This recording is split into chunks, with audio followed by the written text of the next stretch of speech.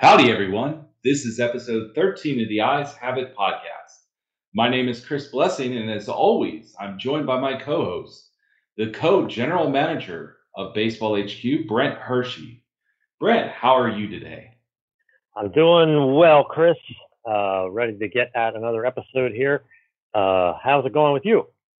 Doing well, man. Thankful for seeing a slew of games this week in Florida and drink some good beer in the Tampa area. Has been pretty light with the game schedule here in Dalton, Georgia, or in Georgia and Tennessee. Anyway, we've got a big show today with lots of live looks to get to. But first, remember that the Eyes Have It podcast is brought to you by BaseballHQ.com. It's a really awesome fantasy baseball website, not just because I work there, featuring a lot of great content. Brent, do you have any favorite articles from the last week? I know we talked about it last week some, but I think your article, and I'm not doing this just because we're co-hosts, but I think that your article ranking the traded prospects from the trade deadline season is just, a great example of the type of content that we try to provide our subscribers with, basically to take what happened in the major league arena with some of those prospects being traded and kind of translate that for people into fantasy tips or viewpoints on how we evaluate those players. So having the short scouting reports and then kind of a ranking of how impactful we feel those are as for fantasy players, I think is very helpful and a good example of the type of content that we hope to provide our subscribers. No, that's good. I'm glad that was your favorite thing last week. And, that trade deadline article is always a difficult one. We've shared it in the past. I've shared it with I believe, Rob Gordon in the past as well. It's a bumpy ride because you don't know what you're going to be writing about a few days prior to when you start writing. It's all dependent on whether some decent prospects get traded. And, you pray you have enough information on the guys that do get traded and can find, information relatively quickly on guys that might not have as much content out there or as much video out there. I know that Peyton Battenfield, the Indians acquired him from the Rays in the Jordan Westburg deal. I know that he was a very difficult guy for me to track down.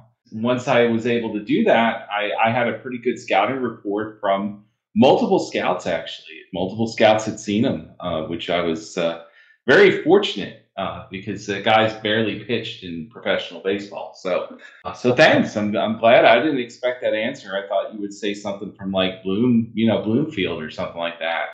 One of the better writers, in my opinion. Well, I'm proud of all the stuff that us as a team puts out there, but I do think especially, and I think we probably have a lot of people that are also in AL and NL only leagues. And, as we do each time with that article, run a list of kind of the guys that got traded across leagues that were not, eligible for whatever an NL league that now are.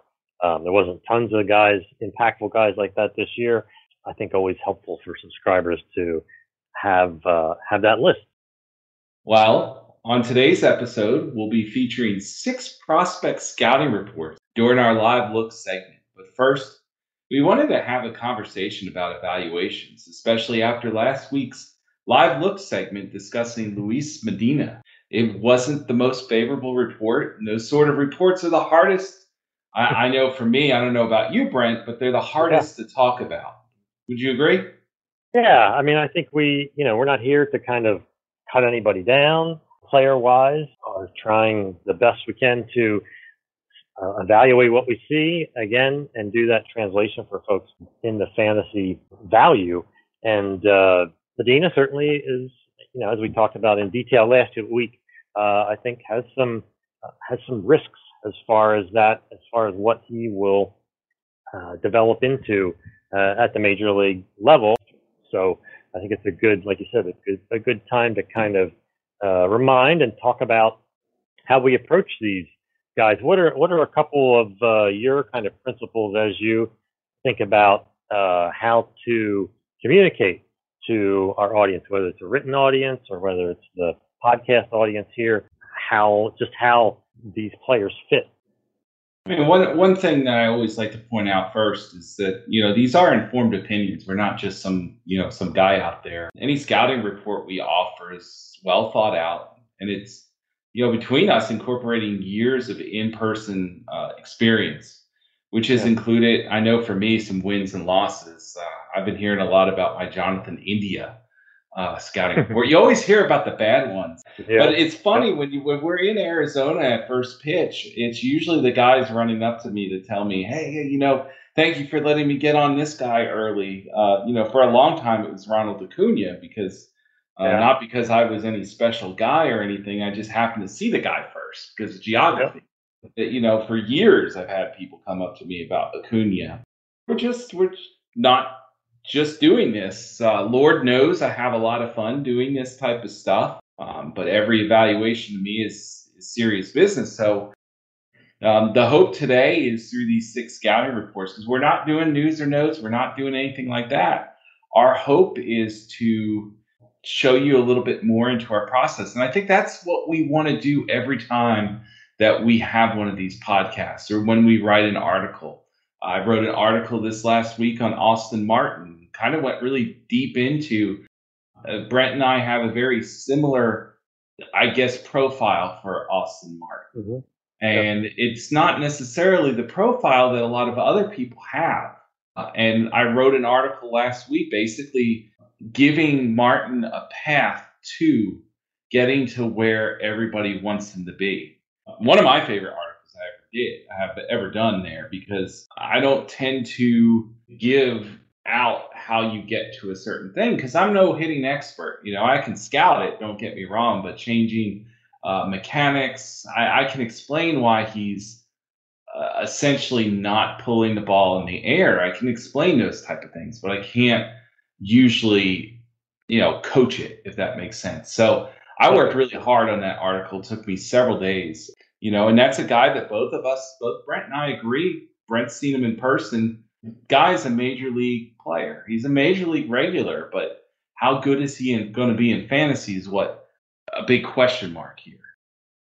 Yeah, I mean, I sort of think about us in the kind of perspective business. You and I both see different levels of play. You certainly see more amateur stuff than I do, and within the next week, we'll talk about later, you're heading to a trip and we'll see some of the complex ball teams and players. And we also both get, looks at everything from low A, full season low A up to triple A at different points.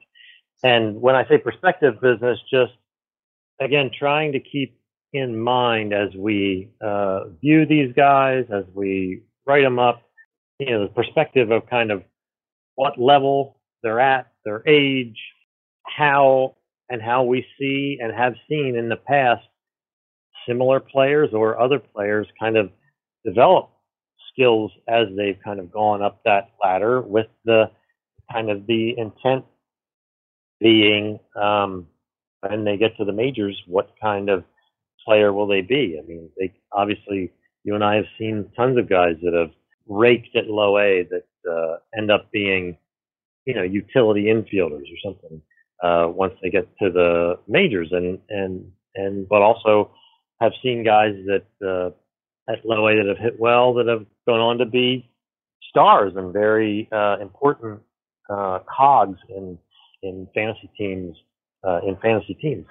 Yeah, I wanted to mention, like, Aline Hansen's a guy that, for whatever reason, one guy always mentions how I missed him. And I loved the guy when I saw him in the Sally League when he was in low A. But, Aline Hansen's not somebody that, any of us are really rostering. I don't even know where he's playing right now, to be honest. He could be in a foreign baseball league for all I know. That's what tends to happen. Sometimes guys just don't get better. Okay. that's one of the main things that I like to say. I mean, this is, for me, it's I have a power almost. I have power in the sense of, if I say something about a guy that's positive or negative, somebody's going to listen. It's just not fantasy managers. I've had people come up to me Yeah. and, thank me. I mean, I have agents following me on Twitter. I've had agents comment back to me on Twitter when I've said something about their client. I've had agents also retweet stuff. So, like, I try to choose my words carefully. I always try not to hype a guy up or tear a guy down too much in our space. And those are kind of the, things that I feel like make me a very good evaluator, makes me confident in my abilities to accurately project outcomes for guys. I know that. I believe it also sets me apart. And, having the 11 years of experience to draw from is a massive advantage too. But I'll be honest with you, Brent. I'm always learning. I always find a new thing, and I know that we have a lot of discussions about finding new things out every day, and I Yep. know that you've had those same experiences, right? Yeah, for sure. It's for me, it's a fascinating puzzle to kind of put together. Again, sort of the human element into these players and kind of which guys are able to progress to the point where they're quality major leaguers and other guys who, for whatever reason, aren't able to do that. And we're about to get to a bunch of evaluations. I know that Brent was at the ballpark this week. I was at the ballpark this week, but I'm not going to talk about my at the ballpark experiences, other than there was a lot of mullets at the stadium, much more than I was actually prepared for. But anyway, Brent went to go check out a Philly starter, and that Philly starter didn't go, did he? No, that was what happens times in this. Yeah. I spoke last week about interested to go see left-hander Eric Miller. Showed up Wednesday, and here he wasn't in the lineup, and had an injury issue that they had to pull him from. I mean, it's not 100% surprising because Miller has had some shoulder issues in the past. Since then, I haven't heard any additional word on that. Yes, kind of the main target that I went to go see did not end up playing then, which is part of the business that we're in. I think, unfortunately. Yeah, and you got a very interesting guy, somebody that you touched on in June, I believe, somebody that you got a one-game look at that point, who had just been, I believe, called up to High A Aberdeen in the Baltimore organization, and that's infielder Jordan Westburg. What can you tell us about Westburg? Yeah, like you said, we touched on him at the beginning of June, and I got several more looks over the past 2 months, and including this game last week, and he has really grown on me. It's mainly the swing and the approach really about him that has me intrigued. He's a well-built guy, 6'3", 203 is what he's listed at, but has a nice short swing. The setup is simple. Has a minimal stride. Hands kind of fire through the zone quickly, and has a decent amount of current strength. And it's a strength that shows up, both in batting practice and in the games. He makes a lot of hard contact. I've seen him several times. He's been actually leading off. Oh wow! But he really projects, I think, more as a middle of the order hitter as he grows. And in one game, he's just always ready to hit. It was kind of the third pitch. He jumped on a hanging curveball and sent it over the left center field wall. This was at home at Aberdeen, marked at 404, not very far from where it went over the wall. Wow! They have big alleys out there. So it was a major league shot, home run. And the other part, I really I'm drawn to how he really knows the strike zone. Isn't afraid to kind of work deep counts. Is able to take a walk.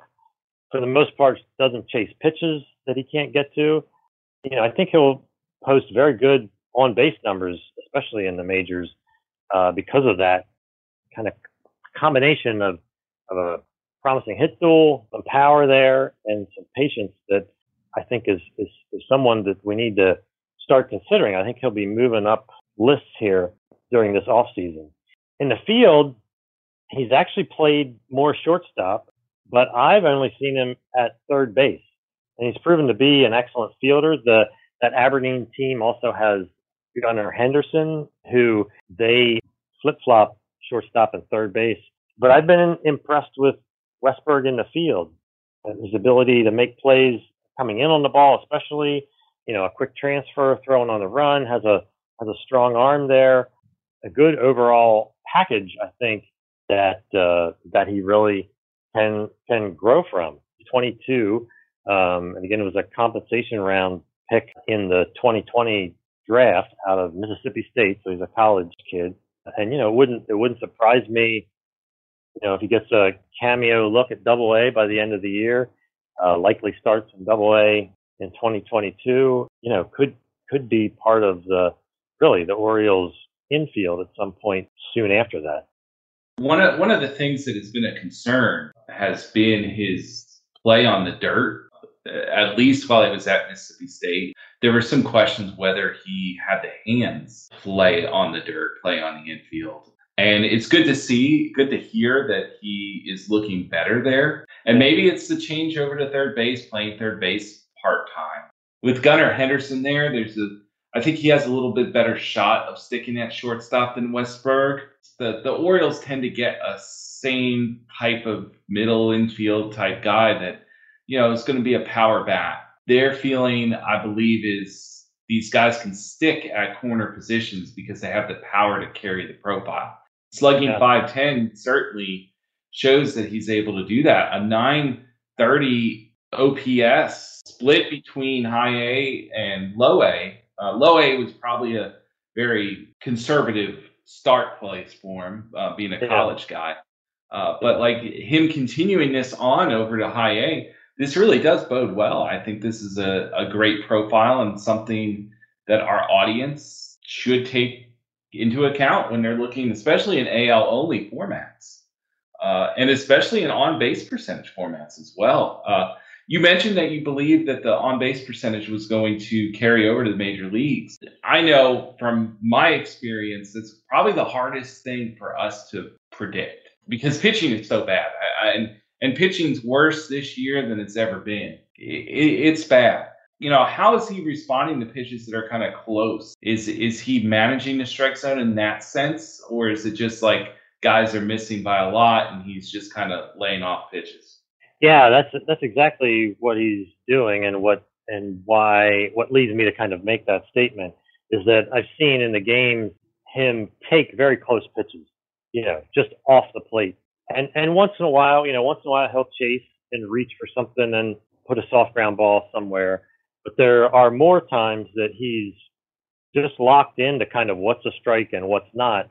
And so these good takes, quote unquote, of pitches that are just off the edge, or just high or just low and are called balls is what kind of leads me to think that he could end up with some nice looking OBPs. Spitting on pitches, as they say in the scouting. He just spitting on pitches. Well, I actually did some scouting on video. I did a lot of scouting on video, actually, the last 2 weeks. And I went and one of the guys that we covered, actually Jeremy Deloney, who was our guest, has been our only guest on this show, was Andy Pages. He was a guy that I wanted to go see. Yeah. So I went and checked out some Great Lakes action. Not to write him up. I'm confident in Jeremy's evaluation of him, especially now that I've seen him about 5 games. I think go back to that episode. Can't remember which episode, but we'll, of course, go through our archive. You'll find it. Someone with Jeremy Deloney, one of our HQ writers. But anyway, during Thursday's game, which I watched on Friday morning of last week, I watched Clayton Beeter. Who I don't know if you're familiar with. He was a pitcher who came out of the Big 12, who was a CBA pick of the Dodgers. Came out of Texas Tech. Have you ever heard of him or anything? I can't say I'm familiar with him. No, I'm interested to hear what you saw. So yeah, so like this is a guy that coming into the draft, there was only 4 games at Texas Tech before COVID shut things down.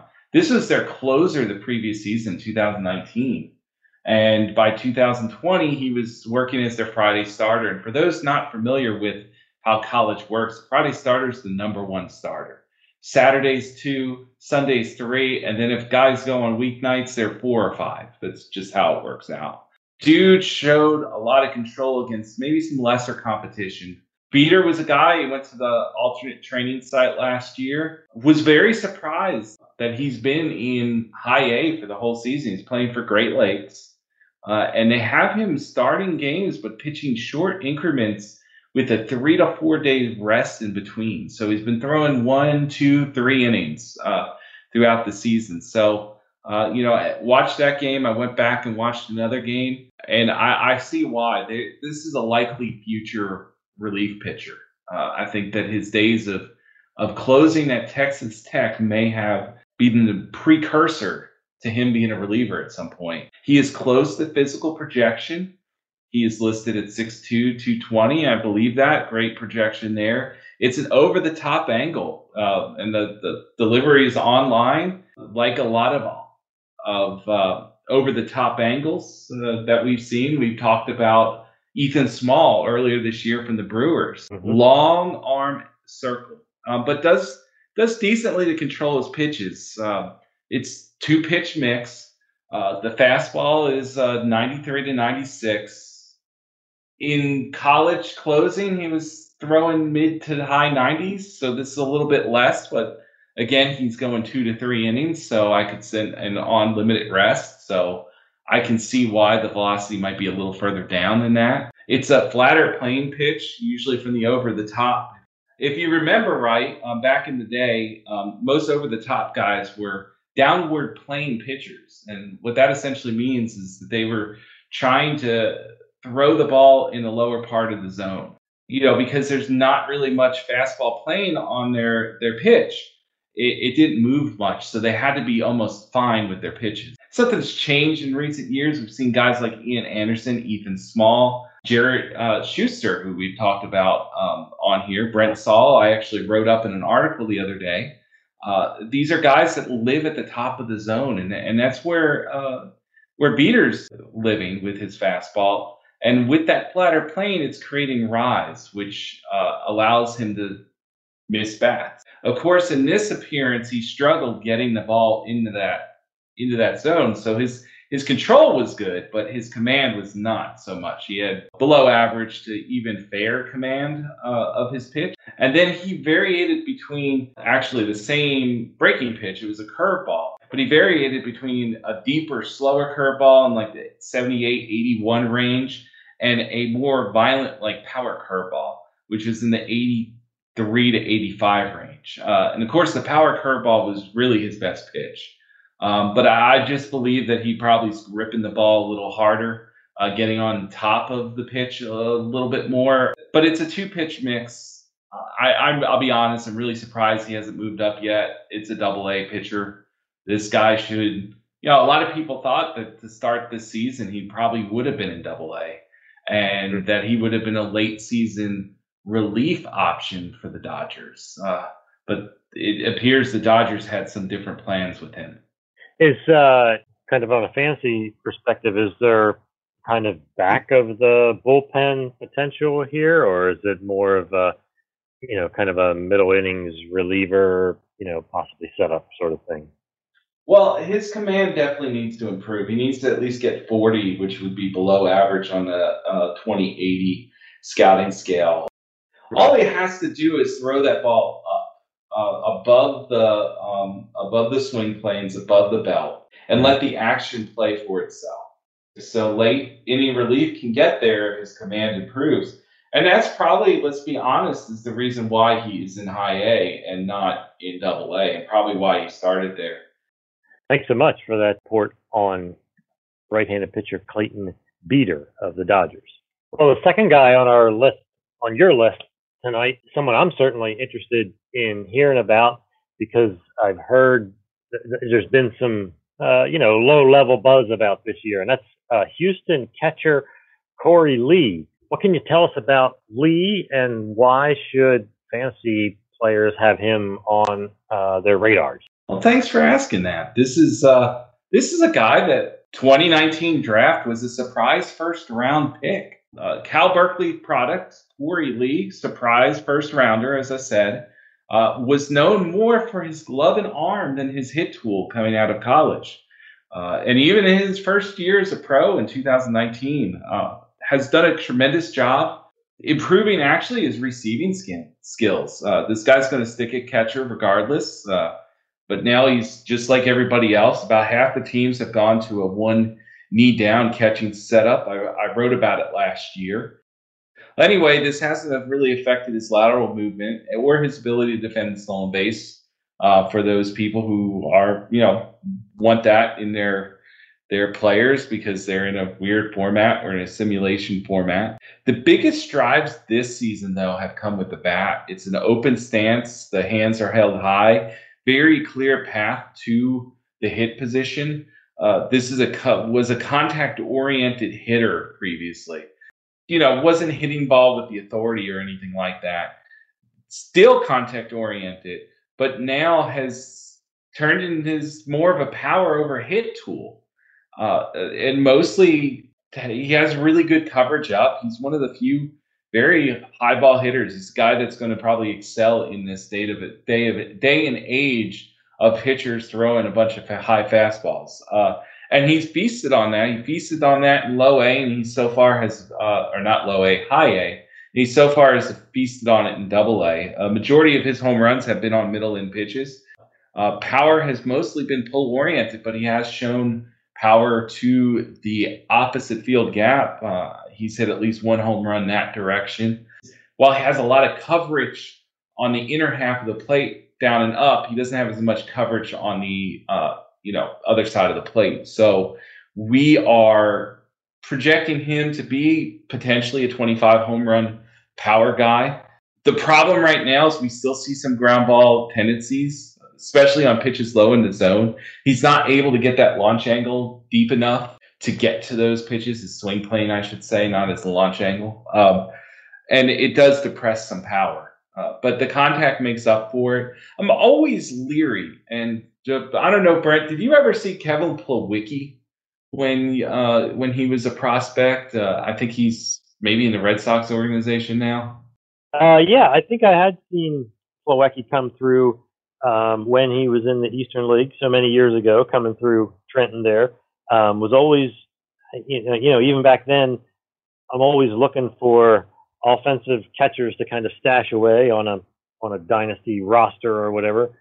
And I do remember having some positive impressions of Plawecki at that point in the games that I saw as someone, that was offensively oriented. He was a top 100 prospect, actually, at many different places. I don't know if he was that here, but I do know he was that at Roto Scouting, where I wrote at that time. And I know that a few other more well-known outlets had him in their top 100. The problem with Plawecki, and this is a very similar profile, is it was a heavy ground ball tendency profile. Hit a lot of ground balls. Also hit a lot of balls to the gap, especially the left center field, right-handed hitter, and had a lot of pull power. And at times in the major leagues, we've seen it. His home runs are usually not cheapies, but the ground ball, I know it killed Met fans and then it killed Indian fans. That you had a runner on base and he tended to ground it right into the 5-6 hole. So and didn't have the run skills. So that's a factor in Korey Lee right now. So I'm leaning towards whether he is a top 100 prospect. I think he probably makes it right now just because hitting is so, just like pitching is very depressed. And any guy performing right now has a leg up on these top 100 lists. Timing's still off. The level of pitching because of all the injuries and all the inning caps is not that great. Right now, he's on the inside of my top 100. Well, and I just looked it up for old time's sake, and 2015 HQ 100, number 72, Kevin Plawecki. So yes, we thought a lot of him also at that point, and that's interesting to see. I couldn't have said that off the top of my head that without checking that Loicky had made our top 100 list. I think one interesting. I mean, I think it's really interesting about Lee is this idea that he hits the high hits the high fastball and has struggles lower in the zone. You know, in one way, that's kind of the high fastball is a way that a lot of pitchers are trying to beat guys now, and so to have a strength in that area is good. But I guess ultimately you'd hope that there was some balance too, that it wouldn't just be that the lower pitches wouldn't end up, getting beaten into the ground. Of course. And, you look at this, especially at the catcher profile, I really don't want to change a guy like this too much because, of course, the glove is going to carry his major league worth to an organization, especially the fact that he has a plus arm. He has a high percentage of getting runners out at, trying to steal bases. Yeah. He can obviously frame. He's one of the best framers I've seen at this level. So you don't want to change him too much. You don't want him to be a huge strikeout guy. He doesn't have those tendencies so far. You prefer him to be more contact oriented, and whatever power he can get to is whatever power he can get to. Yeah. But I'm projecting him to be at least a top 15 catcher. This guy has the chance to start, and I think that's definitely a star for him on moving up on a top 100 prospect list. Yeah, well, we'll have to see how he kind of finishes out the season. The fact that he's in Double-A now means he's not too far away.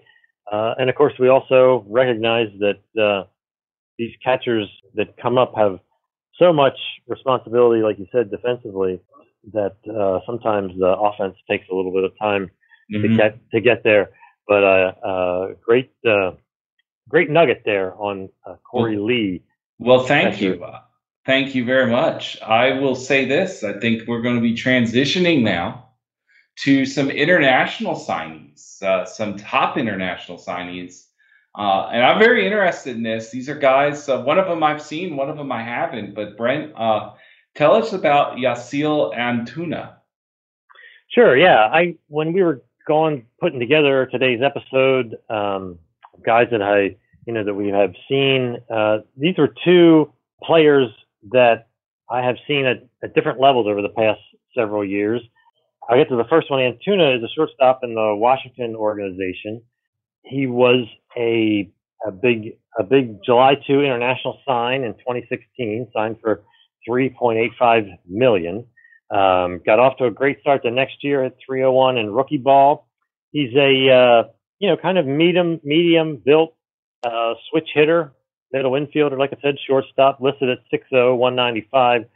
The glove, I think, at the time of the international signing was definitely ahead of the bat, but there was some interest in his switch hitting ability, and so when he got off to that start, I think people were interested, and certainly in the fantasy community too. Like I think both of these guys that we're going to cover, these players were added to dynasty rosters, maybe even sight unseen. Yeah, so he jumped to full season low A in 2018, which was, on the actual, he was teammates with Juan Soto is how far back that goes. And Luis Garcia. And Luis Garcia, yeah. He struggled there as an 18-year-old, got hurt, missed most of 19 with actually Tommy John surgery, of course, and then lost out on 2020. So he started this year. They assigned him to high A. And when I saw him early, he really looked overmatched. Looking back, all that time off, coming back from the injury, a full 2 years kind of away from organized ball, you can kind of understand it. But he, was really under the Mendoza line for most of May and June. near the end of June, he started hitting, and then in July, really picked things up over that month. Hit 315 with a 398 on base and a 519 slugging. So it leads me to wonder, like, is this someone that should be kind of back on our radar? And certainly there's some positives there. From the left side, again, he's a switch hitter. Things look much better more recently, especially than what they had. He's mostly a spray hitter, lots of line drives. I've been able to see him track off-speed stuff well and make decent contact with it. And he's been more selective at the plate as the season's gone on. He's definitely gotten more comfortable in several different aspects of that as the season has gone on. There's some negatives too. I mean, he still struggles a good bit from the right-handed side. So when he's facing left-handed pitchers, the right-handed swing really needs some work, and his splits kind of reflect that.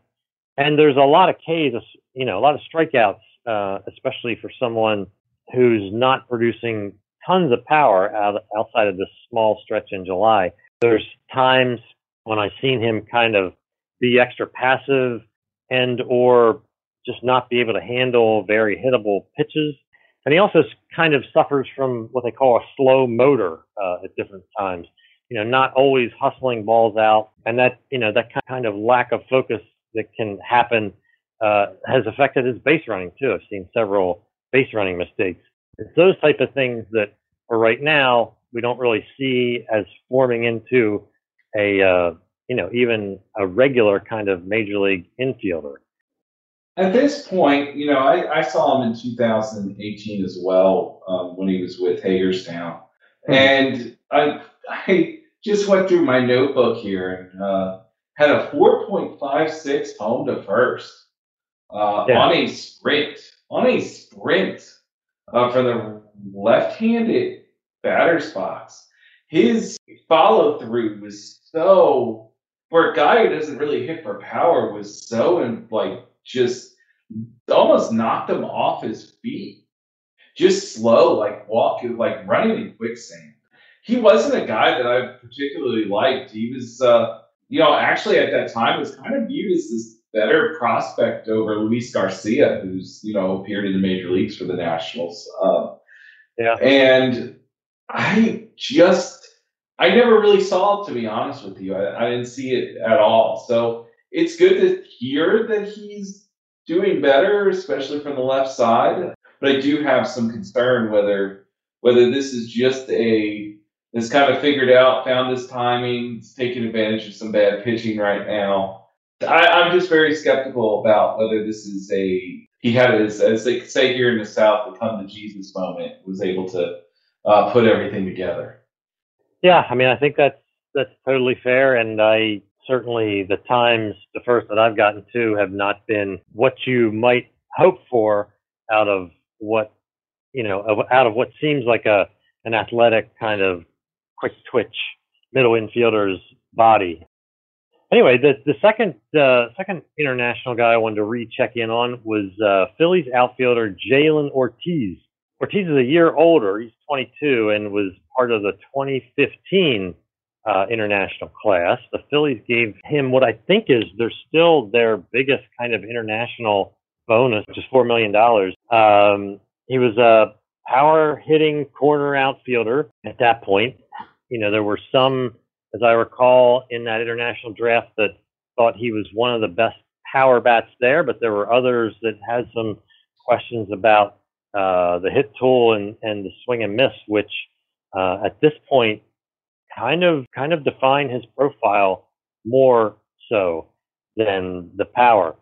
Pre-pandemic, he had 2 years of A ball, low A in 2018 and high A in 2019, where he really struggled with the strikeouts, specifically, identifying breaking stuff. I saw multiple games of him in low A at Lakewood in 2018, where he would, be right on a fastball and just nail it foul, but the opposing pitcher would throw two A ball level curveballs, if you know what I mean, and he would just swing out of his shoes at him and walk back to the dugout for a strikeout. So that's kind of That's kind of the memory that I had of him. I didn't see him at high A when he was at Clearwater, obviously, but just, one that had home run power, often came on mistake pitches, and had a batting average, in the low 200s that really kind of reflected that. They put him back into high A this year, and while he's striking out a little bit less, he's still missing the ball a good deal, but his damage when he's made contact is a lot better. He has 20 home runs already, an OPS of 878, and the Phillies just moved him up to Double A about a week ago. In my looks this year, I mean, he has made some obvious strides in kind of identifying and laying off some of the breaking stuff. There's still a good bit of swing and miss there, as I think kind of there will be in his profile, which is a traditional, what we think of as a traditional corner outfielder power guy. But I have seen him, like I said, take some pitches that he would have swung through in the past couple of years. One issue going forward, especially in Double A, as he'll need to do better on well-located velocity, which we'll see more of here at the upper levels. While he was laying off some pitches in that Double A debut that he might have swung through before, he really got beat a couple times with some hard stuff. So there's still some adjustment going on there. And the one other positive thing I think to keep track of is he has done a great job of kind of keeping his body in shape. I saw him as a teenager. I specifically remember him in short season ball where he was built, let's say, thickly, and it was easy to see that maintaining his body as he got into his early and mid 20s was going to be important. And it's certainly something that many folks thought that would eventually take him off of the outfield and move him to the first base, where obviously there's all the more pressure on the bat. That hasn't happened yet. He showed up to camp this year in 2021 in great shape, and I was surprised, seeing him this year in both high A and in Double A. They're playing him actually in center field. Oh wow! And he has looked okay. Now he's not a major league quality sort of center fielder, but he is athletic for as big as he is. Like I said, he's done a good job taking care of his body, and he showed some decent reads and jumps out there in center field. So I think for now anyway, the thought of him in the short term anyway, moving off into first base is kind of he's kind of staved that off for now. So, like you mentioned something about better, well-located velocity in Double A. Are you talking about fastballs that are commanded up in the zone? That's what I was specifically talking about. He was going up in that game against Luis Medina, who after getting him to foul off a couple pitches, beat him, with kind of 96 at the letters twice in a row, I think. I mean, twice in the same at bat. While I saw him adjust to breaking stuff better, he was not ready for the fastballs that Medina blew by him basically that evening. How is his coverage of the plate? Is he getting to outside heat as well, or is he mostly middle in on the fastball? I think it's mostly middle in that he's strongest at. I feel like he can hammer. The times that I've noticed, he has struggled more with the outer half coverage stuff, and so that's another sort of step for him to address. That would kind of take his game forward. Sounds like fair contact skills. That's how I'm looking at it. Not poor, not average, not even below average, but it sounds like he has fair contact skills. Yeah, I think, like I said, will be interesting to track someone that sort of fell off the radar a little bit and has improved some to the point where he's back into kind of consideration, I think. I figured since you had two international guys, to throw out an international guy of my own. Actually, I don't know what year. I I don't really look at those years, but this guy was the top Rockies signing in the year that they signed him as an international free agent, and he only received $800,000. And when I say only, we've been talking about guys that got 4 million and 3.6 million, and here's this guy that's getting $800,000. It's Ezequiel Tovar, who's a shortstop in the Rockies organization. He's 20 years old. He just got promoted to high A. He's been in low A. He's somebody I've been tracking ever since the start of the year.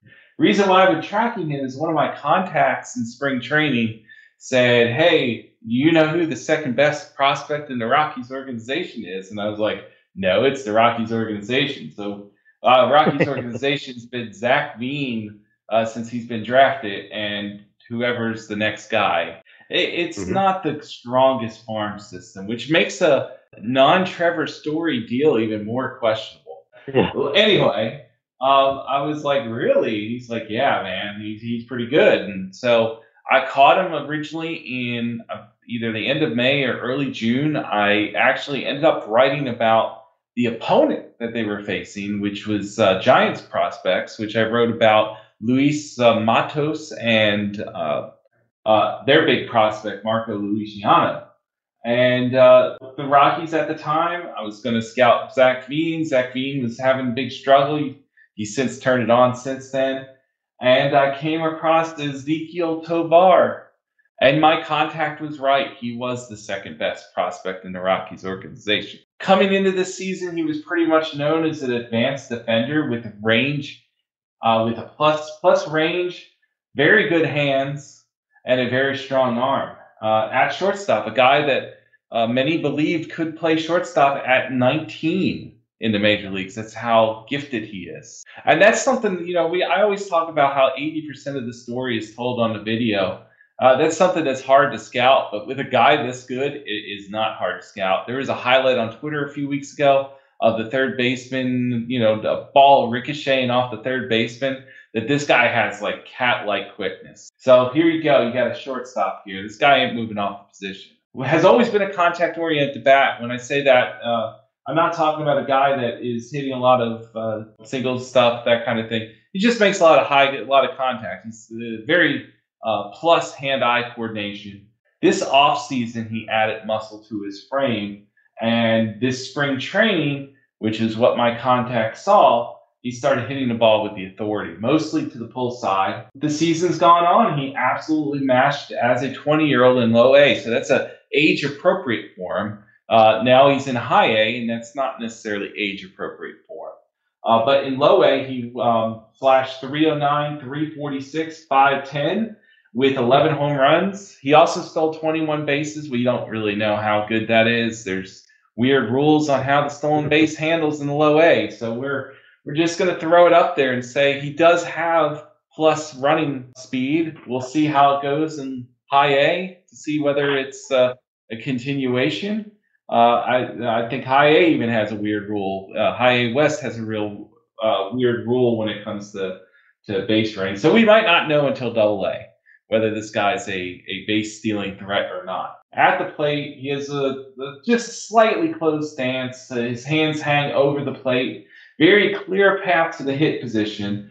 He adjusts his bat plane well, so he's able to cover up and down very well. His natural vertical bat angle prevents him really to get to the outer half, so it means he cuts off the plate. When I talk about that, I mean that like his bat handle, the knob tends to be at a very high, like a higher degree than it really needs to be. It needs to be a little more flatter as he's coming into his swing. But he has the quickness of the swing. There's nothing really holding it up, so he does make good contact. Kind of like Austin Martin, who kind of was like the opposite. He was getting the outside pitches and pulling them, but like the inside, he would have to inside out it because he couldn't get his back to it. So, and this is more common. Martin, you don't normally see that in hitters. But with Tovar, this is a common thing that we do see. He is a very aggressive hitter. In one game against those Giants prospects in San Jose earlier this year, out of 11 pitches, he swung at 10 of them. So he has a very aggressive approach. And also guys with very good hand-eye coordinations. These low strikeout guys, low walk guys tend to, eventually do get some patience. This is a guy that tracks breaking balls well. It's actually a decent breaking ball hitter either. This guy's not a dude that is really expanding too far. He's just swinging a lot of pitchers' pitches, and that can be remedied a lot easier than, let's say, somebody we've talked about on here, Michael Harris, who will, expand, pretty substantially on some pitches because he's not tracking the breaking ball well. Anyway, power's mostly to the pull side. I think the added strength has moved his home run potential from like the 10 home run area to the 20 to 25 home run area. So with this combination, this is a guy that's probably a better real world prospect because of the way that he plays shortstop. But I think he's a guy that is definitely a top 100 prospect right now. I don't know how many people have him there. I had him actually as my top 50 prospect, my 50th overall prospect at the midseason. I can project him out to shortstop. And I do believe, watching him track pitches, I believe that he will eventually get enough patience. I'm not saying he's going to be, like Kevin Youkilis and walk all the time. But I am saying that this is a guy that's going to find some walks. So I do like this guy a lot. There are some few warts with him, but overall he's the second best prospect in the Rockies organization. And looking at things, it looks like they have two, and maybe with Benny Montgomery, who they drafted this year, three legit offensive prospects. I think one of the most important things you mentioned is just you've seen that he's been able to make adjustments so far. That is certainly something that will likely continue as long as he's physically able to do that. And those are the types of players, when you have the skills that Tovar is showing so far, even if we have questions about the 21 stolen bases, there's some amount of speed there and stolen base ability. But just back to being able to always improve and get better in the different areas of his game, I think is something that's a characteristic that is very positive for those of us trying to project what these minor leaguers are to become. And we know that, like, the other thing is that there's no path that's going to block him. It doesn't sound like Trevor Story is going to be staying. There's no other prospects here. Garrett Hampson's not going to be the guy long term at shortstop once, or even Brendan Rodgers. Brendan Rodgers is not really a shortstop. So when Tovar is ready, which could be his age 22 season, so we're talking about 2 years from now that he could be in the major leagues. This guy's going to get regular playing time, and the Rockies aren't going to be good. Let's just face it; they're not going to be good. So they'll be able to play guys like Tovar, like Bean, who might come up the year later, and if Montgomery develops, maybe the next year after that. We don't always recommend those guys with clear paths, but we know where the Rockies' trajectory is headed, and it is not headed to winning baseball for the next couple of years. Yeah, and certainly seems like Tovar, if he continues on his path the rest of this season, will become more sought after and get more accolades within that system for sure. Great report on Ezequiel Tovar, shortstop of the Rockies. Thank you very much, Brent. I'm just happy I didn't miss the boat on this because I saved this and never got to it for an article. So here we are. Excellent. Well, we've got an upcoming. We're to the upcoming scheduled portion of our episode, which is my favorite part of the episode because it means we're almost done, and I'm hungry. I'll actually be in Florida for games on Thursday, Friday, and Saturday. Actually, the plan is to get to 5 games total. I'm definitely hitting up the Clearwater Tampa series in low A. These are Phillies and Yankees prospects. And I have no idea who I will see from the Phillies organization since they've had a COVID outbreak. But fingers crossed, we line up with Mick Abel, who is their number one prospect. And first-round pick from the 2020 draft. So I might get some scoops that before Brent Hershey gets them on Phillies guys. So that will be a first. And then I'll be seeing the Yankees prospects as well. Jason Dominguez, who's superstar international signing, who made his debut, and Brent saw at the Futures game. And Trey Sweeney, who is the first-round pick of the Yankees this year. I almost said Rockies.